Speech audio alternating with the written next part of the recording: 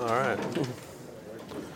Well, thank you, everybody, for coming back. And I want to say thanks so much for all the positive feedback I've gotten for the last one. It's really an encouragement. It's the first time I've really taught anything, so it's definitely helps to get good feedback and encouragement. I hope you brought with the notes that we had last week. We're going to use those again. However, unfortunately, I didn't get all of the material to Christy, who printed them, so we're not going to have a lot of the fallacies we're going to talk about today, so you'll have to just use the back of your notes. Use the back of the page to take notes. We'll have them all again next week, though. And last week, we went through some red herring fallacies and went through a first subset of red herring, which was our ad hominem fallacies, attacking a person, making an argument rather than an argument itself. This week, we're going to finish off the red herring with association fallacies, and then we're going to talk about false assumptions. We have a little bit more time. We're going to go through about the same number of fallacies this week that we did last week, but I'm not introducing it like I was last week, so we're going to have a little bit more time to get through them. Feel free to participate, ask questions, give examples, whatever you think that'll help the discussion. It'll help keep our time. So the first of our association fallacies, we're going to talk about guilt by association. You probably all heard of this. It's a common thing. What happens is you take two different things that are unrelated and kind of compare them as if they are related in order to make the one thing look bad. So it's an effective political tactic. We saw that back in the 60s with McCarthyism. We see that now with President Obama. If you disagree with Obama, then you're associated with racists. And we see that also in theology, and I think Bob's going to have a lot of good examples of this. We have amillennialism is an eschatological view that I don't hold to, but to dismiss it because Roman Catholics do hold to it would be a guilt by association fallacy. And then, of course, the Pharisees committed this fallacy when they pointed out that Jesus dined with sinners. Paul? Go ahead, Larry. AC's itching. Yeah. Well, just only because Andy and I were talking about this last night, and what's interesting about this fallacy is it forces all of us, we all, I think in this room are pretty much probably premillennial, but because Andy's showing us this guilt of association, what it forces us to do is if we're going to deal with amillennialism, we don't deal with it by just saying, well, it can't be true because the Roman Catholics hold to it. It forces us to deal with the scriptural text. Right. And so that's what Andy's trying to show us is how should we argue about the issue at hand. If we're going to argue about amillennialism, the issue at hand is the scriptures. Right. And so it forces us, when we look at these fallacies, to deal with the real issue. And I think that's what's so helpful about a lot of these informal fallacies. And sometimes it's helpful to show counterexamples. And a perfect counterexample for this would be the Trinity. The Roman Catholicism holds to the Trinity. We don't dismiss that because they hold to it. And we can't dismiss amillennialism just because they hold to it. Any questions or comments on guilt by association? Oftentimes, Andy, this very irrational argument, but it's a very popular one.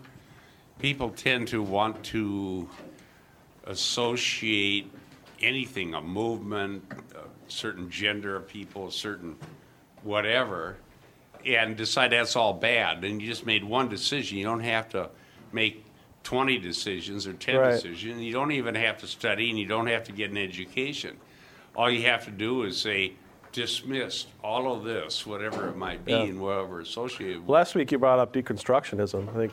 Or Mike brought up deconstructionism. There's always some meaning that somebody else can discern, but that was just simply the reader determining a meaning. I get this one all the time, and it doesn't even make sense, but I get nasty emails saying, I won't listen to anything you say because you're a tulip Calvinist. It used to really bother me. It's saying, okay, here's the link to the website. Here's all the hundreds of sermons I preach. You tell me where I preach tulip. Right. Well, they're just wanting to stir up dust. And here's another one. You're a tulip Calvinist, and Calvin was bad. Calvin had Severitas executed. All right. Where do you go with that? Right. Well, it doesn't cost anything to blow off a bunch of steam and not study and not get an education and not step up to the plate yourself and teach something. And I decided some years ago, what's most important to me is to teach the truth to the body of Christ. And we have purposely not associated with some creed from church history, not that they're bad, but continue to teach verse by verse and try to find the truth. Now, Eric It gets around this fallacy, then they can't get accused of it. Yeah, it just isn't right. But I finally just go, this person's not worth responding to.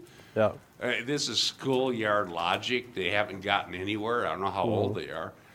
But we've been citing Luther, and we just did, didn't we, the other day? Okay, but when we get to where we disagree with Luther, we cite him there and tell him why we disagree. We need to be able to learn rather than just be angry and prejudiced. Right. You know, and our hope for this entire congregation is that we have a love for the truth and we want to learn. Yep. It would be a lot easier for the elders to just say, okay, we're going to sign on to this creed there. Go look at the creed if you want to know what we believe. Yeah. It's a lot harder to actually study and understand That's the key. Your own theology and understand the passages it's based on and continue to do that. That's harder, but it's far more rewarding. Yeah. And that's the key, is to always look at whatever you're trying to refute or whatever somebody's trying to refute for you, look at the point that's being made. That's the key throughout all of these fallacies. You always got to look at the point being made and not some sidetrack thing like, well, who they associate with in this case. Or Here, is it Paul? That's right. It just seems to me one's using emotion to block out reason. Yeah. Yeah. There's Oh, a lot of yeah, that. and it's amazing how angry some people get. They literally shake with adrenaline if you see them in person. Yeah. They're so angry about, I don't know what, there's some emotional association going on there, maybe some experience they had with somebody they didn't like or whatever. It's understandable. We're humans. We have emotions. But how much better at teaching is if we can divorce all of our prejudices and emotions best we can and get down to the truth and the facts and help people understand the gospel. That's the goal that we have. Yep. Well, kind of the opposite of a guilt by association would be a transfer fallacy. And that's where you're trying to project a good quality from one thing to another when the two things aren't necessarily related. And this one's really common in advertising. You see this all the time. In fact, I've got a few examples here that we'll see in advertising. On the left there, you've got the Marlboro Man projecting an image, of a cowboy. It's rugged, he's calm, he's masculine, he's independent. And if you smoke Marlboro cigarettes, maybe you'll be like him. Yeah.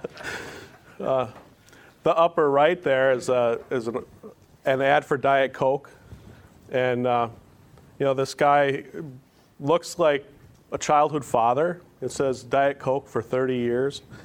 He conjures up images of your childhood father. It looks like he's picking up a bike or mowing a lawn or something there. And so maybe if you drink Diet Coke, you'll have those same kind of nostalgic feelings you had when you were younger with your father.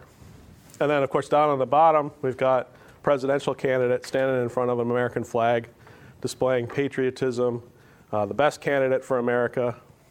These are all, in their own way, different kinds of transfer fallacies. And then we have a failed example of transfer. As you can see, Eric likes this one.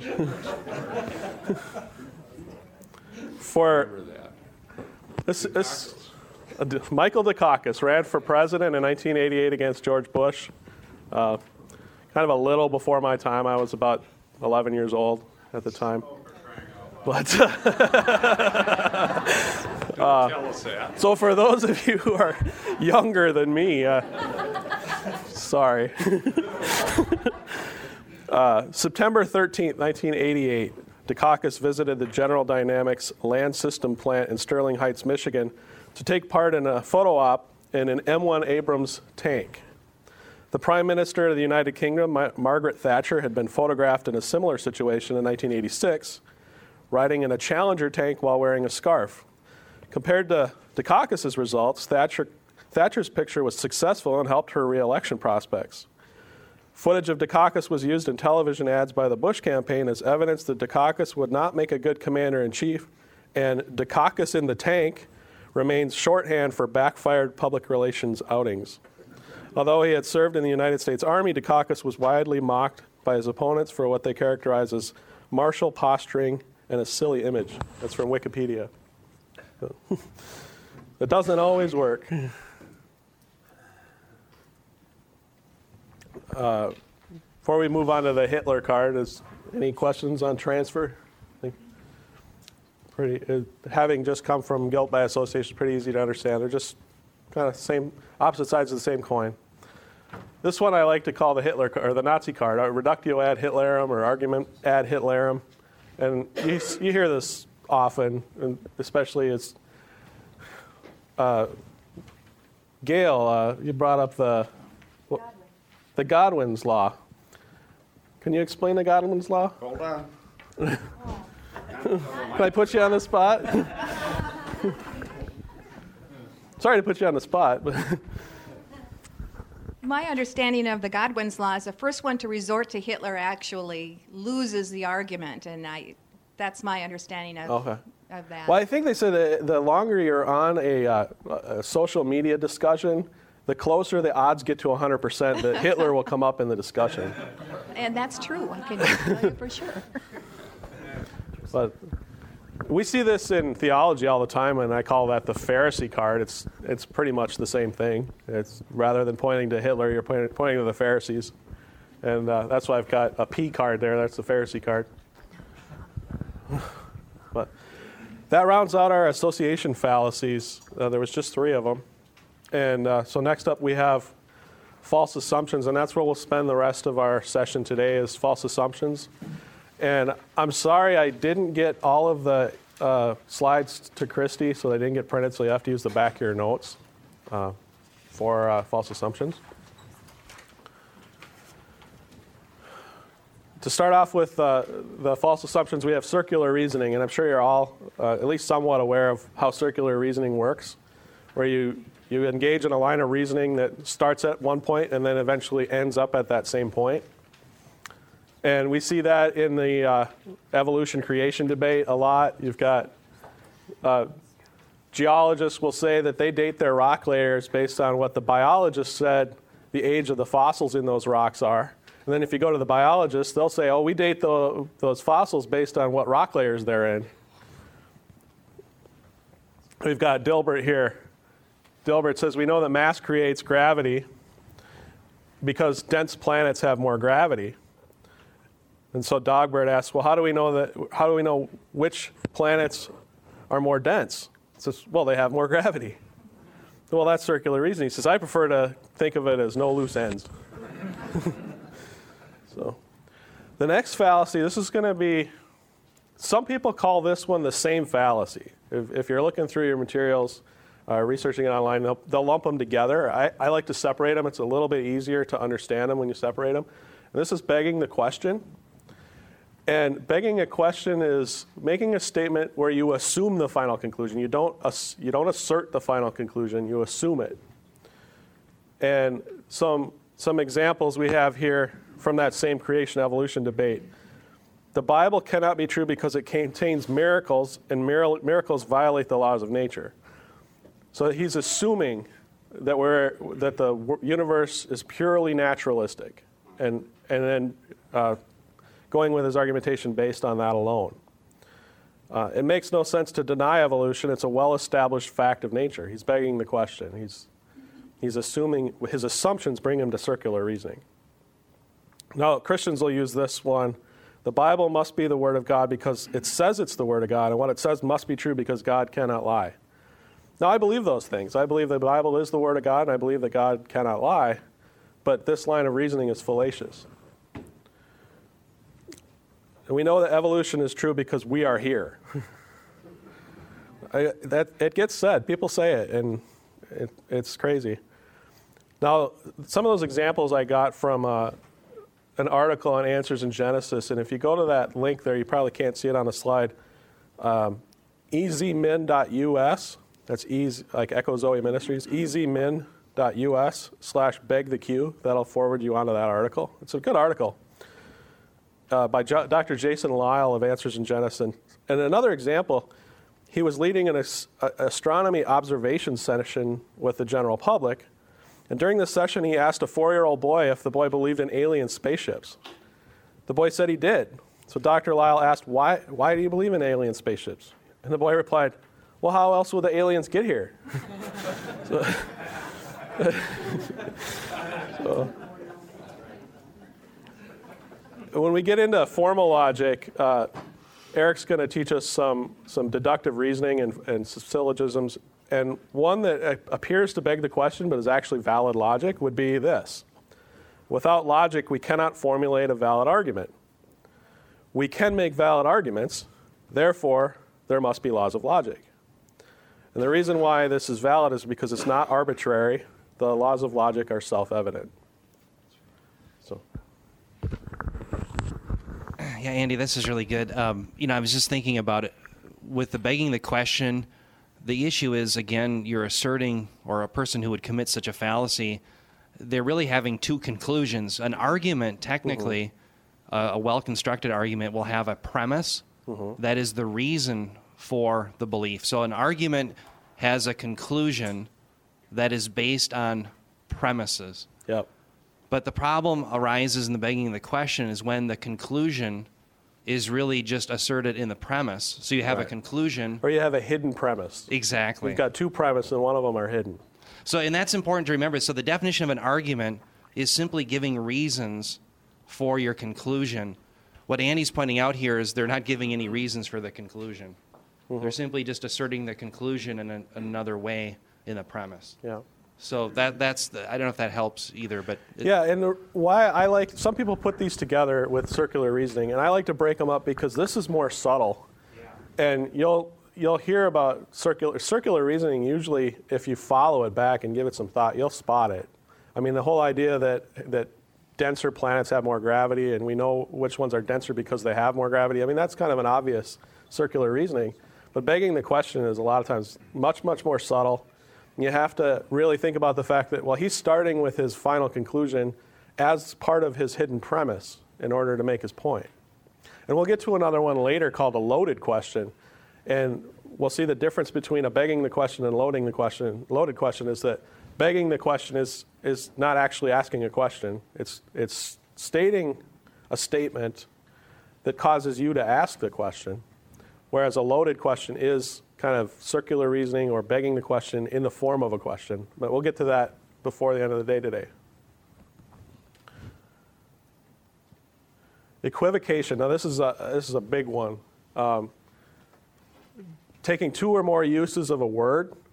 A word might have multiple meanings, and you juxtapose those two as if they're the same meaning. And you kind of, it can be, a lot of times it's deceptive, and it's used intentionally deceptively. You'll take, and maybe Eric's got examples of equivocation, but. Let me give you a common one. When I would I was a Calvinist, I would say, or a person who believes in the doctrine of election when I was an airline pilot. But there was a flight attendant I would fly with, and she was very charismatic, and she would always talk about being born again. Well, I believe in being born again as well, but we had different definitions. Her being born again meant she had the power in order to come to Christ, but my being born again from John 3 means that we were regenerated by the Spirit, enabling us to believe. And so you see, we're both using the term born again, but there's a form of equivocation. We're talking about the term in different ways. In a real sense, a lot of the cults, they thrive on equivocation. Right. They'll talk about faith, they'll talk about Jesus, but remember what Paul warns about in 2 Corinthians 11. He says, I fear that you're going to fall for a different Jesus, a different spirit, and a different gospel. That fits this equivocation fallacy really well. Yes, they have a Jesus, but it's not the one of the Bible. Mm-hmm. And so that's why we want to be always very careful about distinctions. How many times have you heard Bob either in a message or in his writings, talk about category mistakes. And that often has to do with equivocation. And so we always want to be careful that we're defining the term and understanding how we understand like a term like faith versus someone else. That's the key. Yeah. And you see my examples I took from Wikipedia. Margarine is better than nothing. Nothing's better than butter, therefore margarine's better than butter. That's a misuse of the transitive property. The word of faith movement will equivocate over the word faith. You know, faith is simply trust but they use it as a force. If you have enough faith, you can actually create with your words. One that we hear more close to home would be there's power in the blood. You know, that statement is a metaphor. The blood represents the sacrificial atoning death of Christ on the cross. And that's where the power is. The power isn't literally in the liquid that came out of his veins. Bob? Well, as you were talking, Eric, you remind me of the radio show we just did. Yeah. We were talking about faith alone, citing Luther in his dispute with Rome. Oh, yeah, that's a good one. And so we got into this issue that we found in Luther. Luther's dispute was Roman Catholicism says, we believe in faith and we believe in salvation by faith. Faith formed by love. Remember that discussion? Just finished editing it yesterday. Well, what Luther does with that, so they say, no, it has to be faith formed by love or it's not real faith. Well, what Luther did was he went to the New Testament and the Old where the command to love is said to be the summary of the whole law. Mm-hmm. Love the Lord your God with all your heart, soul, mind, and strength, and your neighbor as yourself. Well, if you can do that prior to faith, then you're saved by law. Mm-hmm. Okay? And so there's equivocation going on here. They use faith, but you have to be able to love the Lord your God with all your heart, soul, mind, and strength, and neighbor as yourself first, and then you form your faith. So Luther picked up on that, and he was debating the so-called sophists. And Eric and I had a great time talking about that on the radio. It's a logical fallacy. The Bible defines faith as a gift from God in Ephesians 2, and it's saving outside of law. It's not faith plus law, and it's not faith from law, but it's faith apart from law. And it gave us a chance to do that. But again, you have the equivocation going on. Yeah. And Eric mentioned that the cults engage in this. And perhaps the worst one that I'm aware of is the Mormons. If you have a Mormon show up at your door, and they're going to present Mormonism as just another denomination of Christianity, and they're going to walk you through all kinds of things they believe, but they're going to be equivocating on nearly every, if not every, term they use. Yep. Faith, atonement, Trinity, sacrifice, everything you can think of as a theological term that we hold dear, they'll have a different meaning for it. And they know they have a different meaning for it, but they are counting on the fact that you don't know that they're using a different meaning. Exactly. Good illustration. So I mentioned a loaded question with begging the question. A loaded question presumes a conclusion, puts the person being asked in a tricky situation whereby no matter how they answer, they will appear to forfeit ground in the debate. You'll see this a lot by Bill O'Reilly and your Piers Morgan, those hard-hitting opinion journalists on cable news. They all, at some point in time, you'll see them use it. And I have an example there. The bottom example was taken directly from Piers Morgan. They were doing a debate on same-sex marriage, and he was debating with Ryan Anderson of the Heritage Foundation, and he just asked, where in the Constitution does it say that same-sex couples can't get married? So he's loading it up. He's putting, it's really beside the point whether it's in the Constitution or not. And he's putting his 21st century values into the heads of 18th century politicians when he brings that question up. But a classic example you've probably all heard at some point in your life is, have you stopped beating your wife? Kind of presuming that you beat her in the first place. So the way to respond to this fallacy is to address the underlying faulty presupposition that motivates it. Don't ever grant that presupposition. Don't grant, the question, if you beat your wife, don't grant that was ever even on the table. This one I had on the list as two fallacies, but I also described in the introduction that they really go hand in hand. They're opposite fallacies, and so it makes a lot of sense to put them together. Composition and division. Composition falsely assumes that what's true of the parts is also true of the whole, and conversely, division says what's true of the whole is also true of the parts. This is kind of not the best example. I got this from the Fallacy Friday podcast that was in my sources, but every track on a CD is 10 minutes long, so therefore the entire CD is 10 minutes long. Obviously, that's not true. Or a division, a particular brick wall is fragile, therefore the bricks that make up the wall are fragile. Also, faulty logic. Those bricks can be as hard as diamonds, but the mortar in between them would be weak, and that's why you'd have a fragile wall. Common example that we have in composition is that Christians will use is the cosmological argument for the existence of God. It's said that everything in the universe has a beginning, therefore the universe itself had to have a beginning. Again, maybe it did, and I believe it did, but that line of reasoning is to commit the composition fallacy. Bob, you look like you got something to say. There's other ways to, the one you just mentioned, there's other ways to attack that issue, such as the second law of thermodynamics. And exactly. If there was no beginning, then then the universe would be infinitely old, and if it was infinitely old, it would already have died of heat death. Yeah. We don't need false arguments to help us as Christians. That I mentioned that, I think, last week. It just, every time you throw a fallacy out there thinking you help your case, you just convince some other atheist to stay an atheist. Yeah. Because they're smart enough to recognize they'll see false through it. Right. argument. They'll commit them too, but they'll see them when you commit them. So, Eric, you look like... No? Oh, sorry. All right. We just have a few left, so please... False dichotomy. And this one goes hand in hand with the next one we'll have of the middle ground fallacy. False dichotomy is limiting you to two options when really there are multiple. There might be 3 or 4 or thousands of options, but you get limited to 2. And again, I use some political examples. It's not just limited to politics, but anarchy versus totalitarianism, Republican versus Democrat, Pelagianism versus hyper-Calvinism is a big one in the church. It's...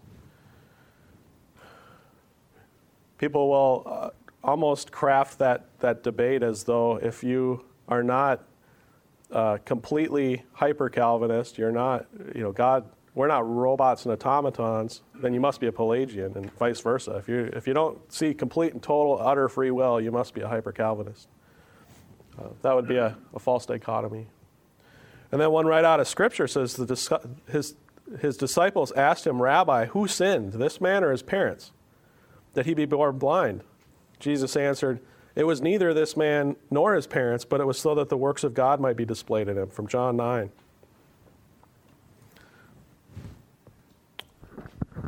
Then the middle ground is, like I said, it's just the opposite of that. It says that this one will say that there are many options when really there are just 2.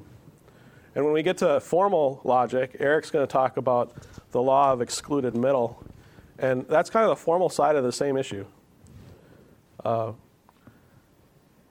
like a wife wants a baby, husband doesn't want a baby, and a mediator comes in and says, okay, we'll have half a baby. Obviously, that's not going to work. Another middle ground fallacy would be to say that the claim of all religions have grains of truth and all paths lead to God. Well, that's a middle ground fallacy because they're mutually exclusive. So they're either true or they're not true. They're not partially true. Eric? Yeah, Andy, alongside this, we're going to be learning how to put our opponents in a dilemma. And a dilemma is where you only have 2 options. Neither of them is very attractive.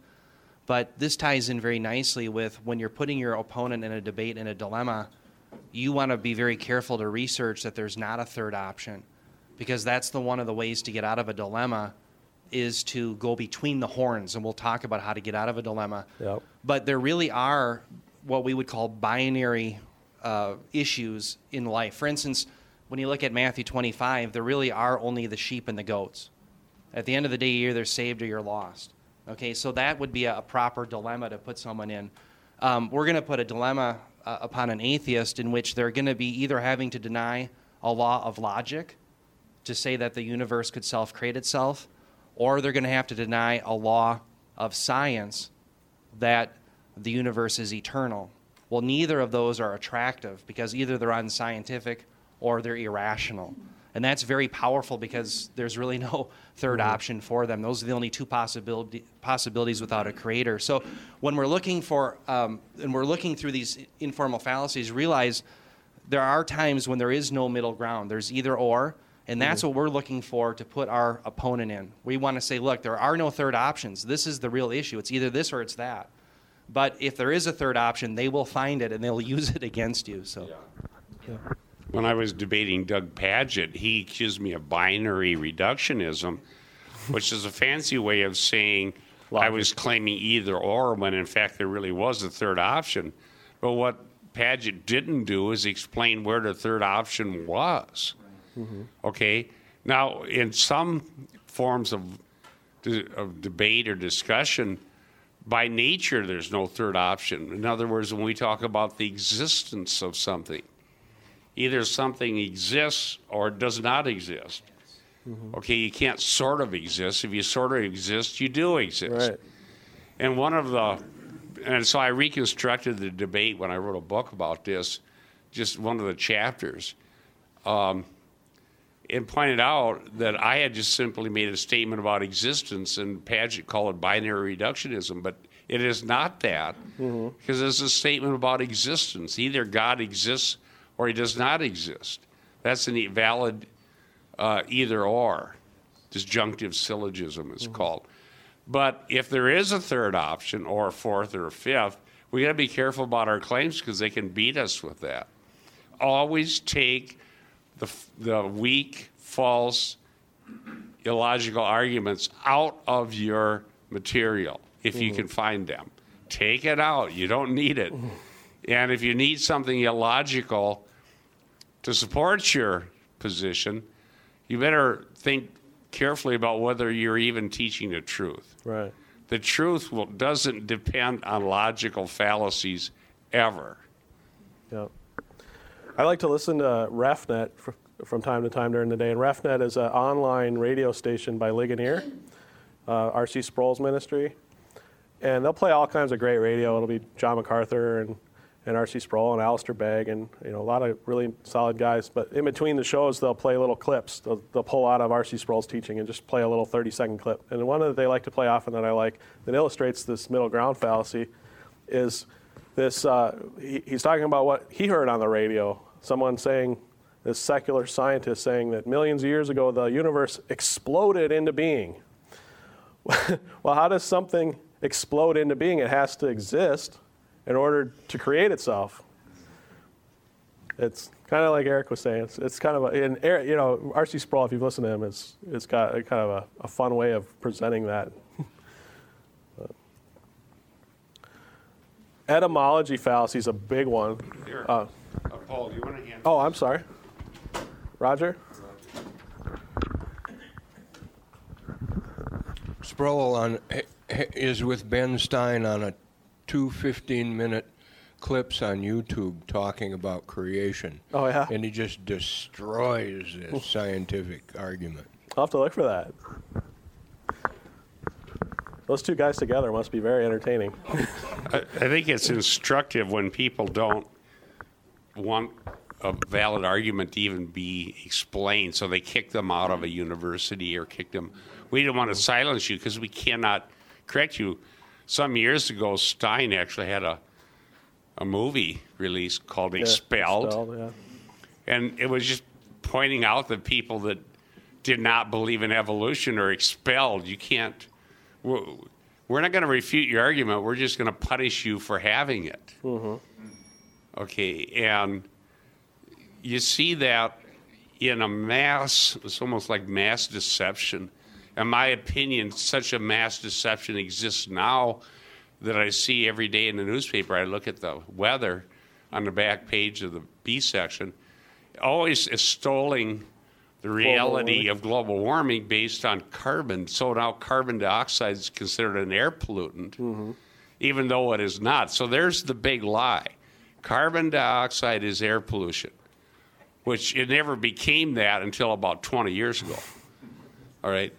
When I was studying science as a young man at Iowa State, the goal of the combustion of hydrocarbons was that you'd have a pure burn where you maximize the energy, minimize the pollution, like unburned hydrocarbons, oxides of sulfur, oxides of nitrogen.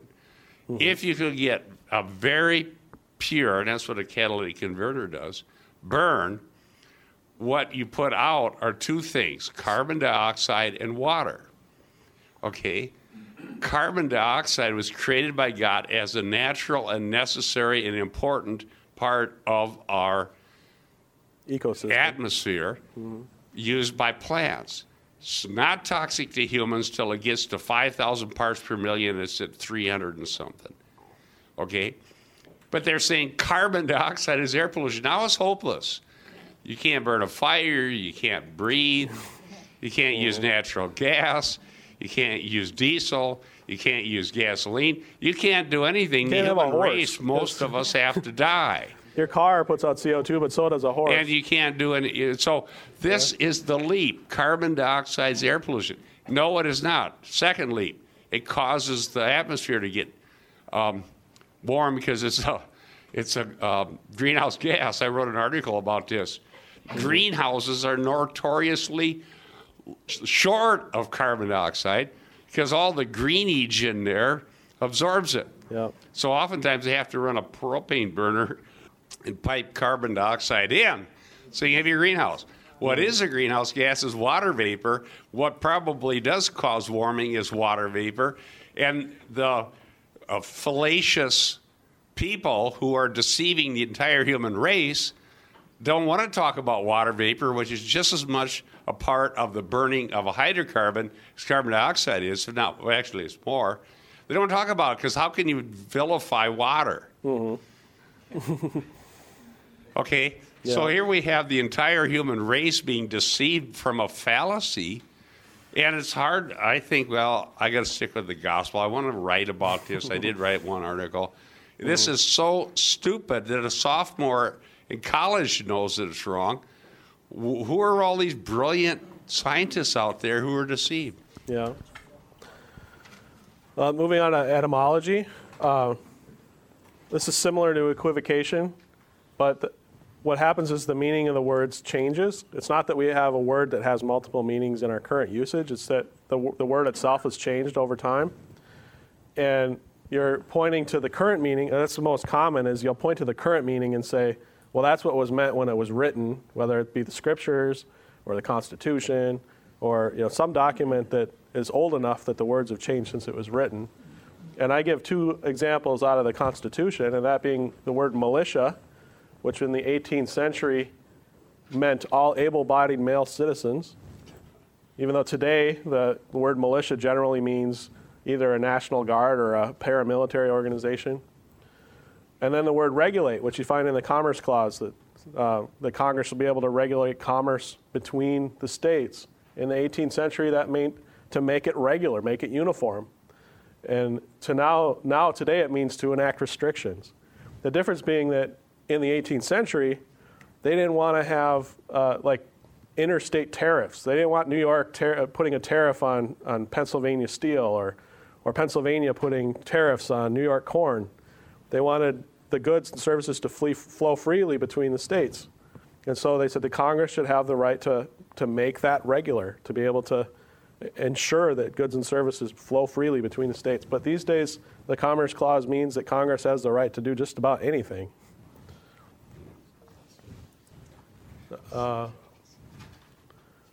Next one we have is the fallacy. But everybody understand the etymology fallacy before we move on to that?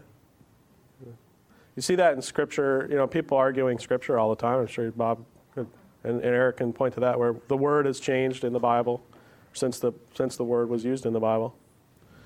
The word love. The word love has changed. It almost doesn't even resemble, the 4 different Greek words that meant love anymore. Argument from fallacy, and this is one that we've really been trying to illustrate throughout this, is that you spot a fallacy in an argument. It's not necessarily true that because a fallacy was used, their conclusion was wrong. Oftentimes the conclusion's right. And I point to the cosmological argument that I used in the previous example, that I agree with the fact that the universe was created. I agree with the fact that it's not eternal. But to say that because everything in the universe had a creator, or was created, that therefore the universe itself was created, would be to commit the fallacy. Does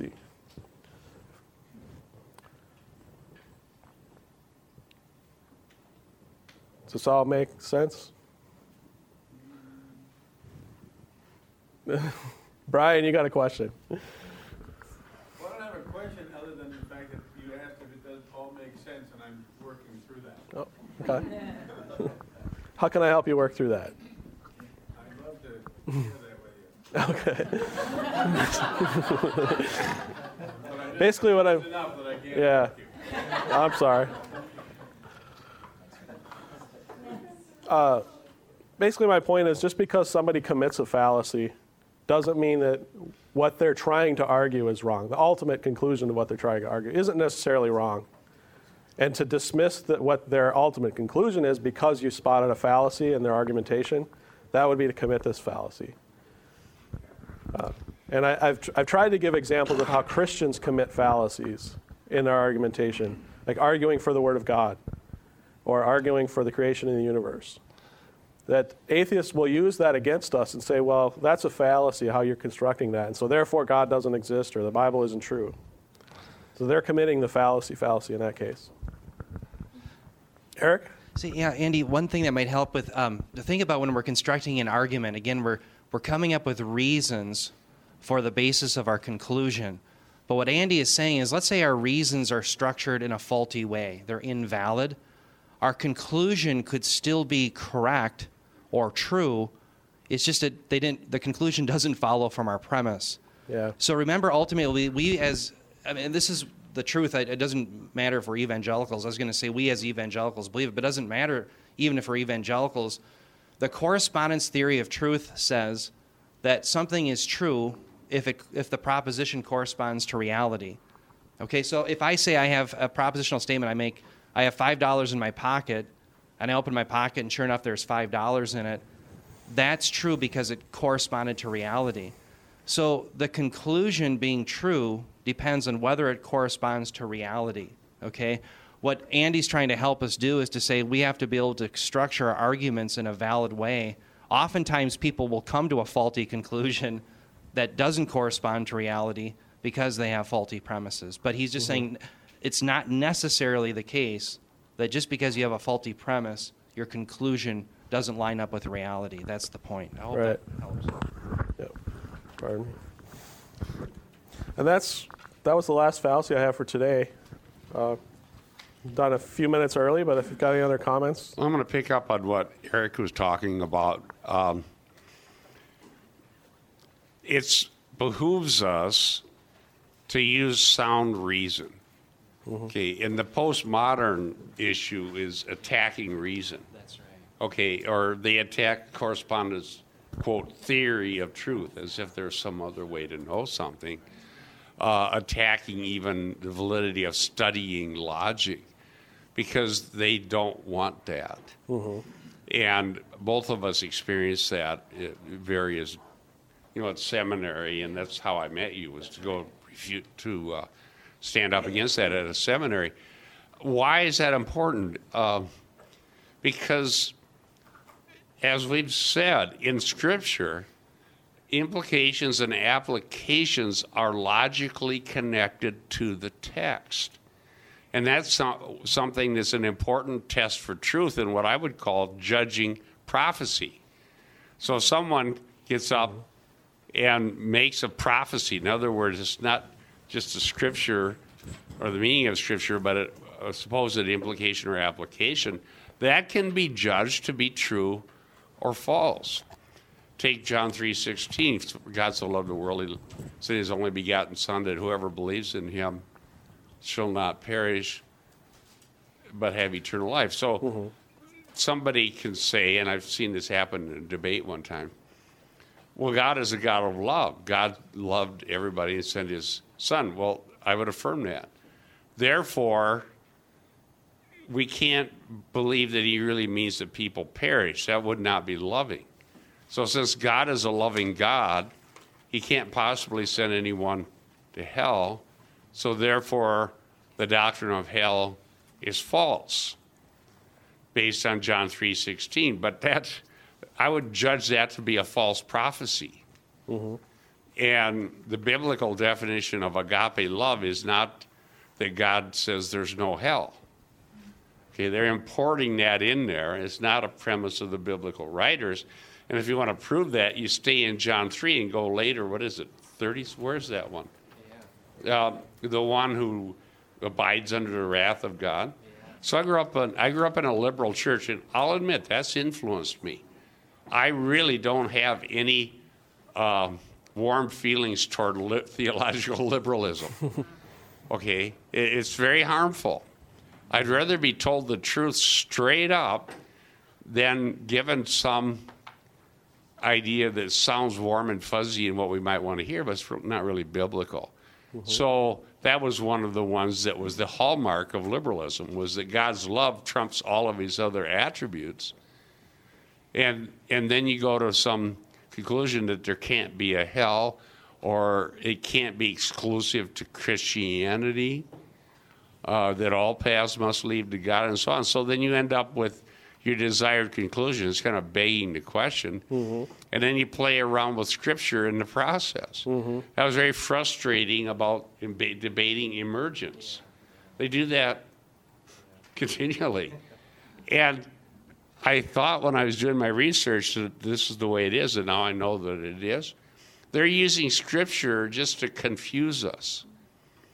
They don't really believe in the categories of the Scripture, but they're confusing us like a red herring by bringing out Bible verses. Yeah. Well, we're a few minutes left. Does anybody have questions about anything we talked about today or last week even? How can a person be saved without understanding who God is? I mean, specifically who God is. To camp out on the fact that God is love to the exclusion of all other attributes of God, how can you be saved? Because you wouldn't understand the essence of who God is. I mean, blessed is a man who understands. Where is that? Is that Jeremiah 9? Blessed talks. Yeah. So if you don't understand who God is, how could you be saved if you haven't been taught who God is? You know, in all of his attributes, not just love, but his wrath and his hatred for sin.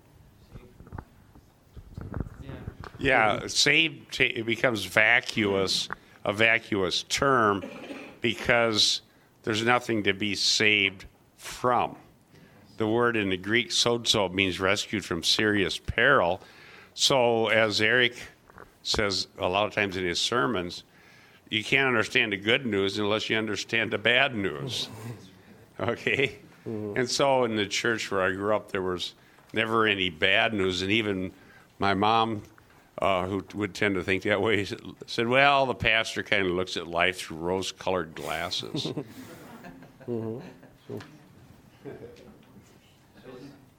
Sonia? Maybe you can come part way over here. Meet in the middle. Romans 5:8, God demonstrates his love in this whole period against sinners. Christ died for Amen. You know, I was just going to say, I love logic, and I'm one of those people that it actually is a natural thing. Praise God that I love to think critically, and I know not everybody loves to think critically, but I teach my Everybody kids. here likes to think critically. Well, probably true, and that's actually what I was going to say is salvation is a miracle, and we aren't going to argue people into the kingdom. And debate is fun, I love debate. It's fun for me, but not for everybody. And I think what's most important is that we think critically for ourselves. We are saved by God's grace, and it's a miracle that we're saved. And anybody who gets saved hearing the gospel, it's a miracle because God lifted the veil, and they're saved. The equivocation thing, too, as I was thinking that, I was thinking sometimes we commit a fallacy on the flip side of that. We hear a word, and it's a trigger for us. And we go, well, you're obviously bad because you said meditation, and that, of course, is not true either. And so we have to ask good questions, and we have to be thinkers just all the way through, because God is love, but God is truth, and God is holy, and God is righteous, and all of those things. But anyway, we have to be, because we are critical thinkers. I think this church is really critical thinkers. We are thinkers. So we have to be careful on the other side, too. Thank you.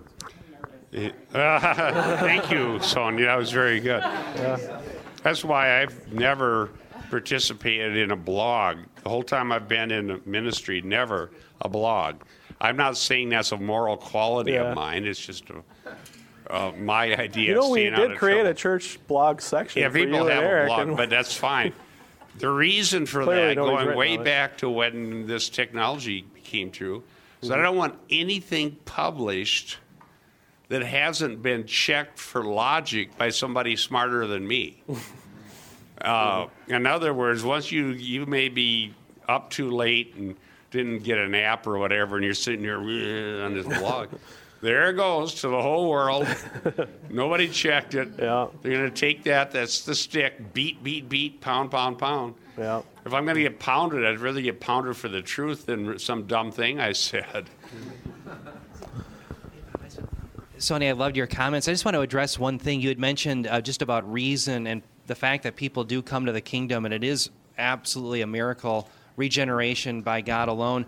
But remember, he does use means as well. How will they hear unless someone preaches? And blessed are the feet of those who bring good tidings. And what's interesting is that God uses the argumentation that we deliver, and he uses the words of God, of course, to regenerate and to save.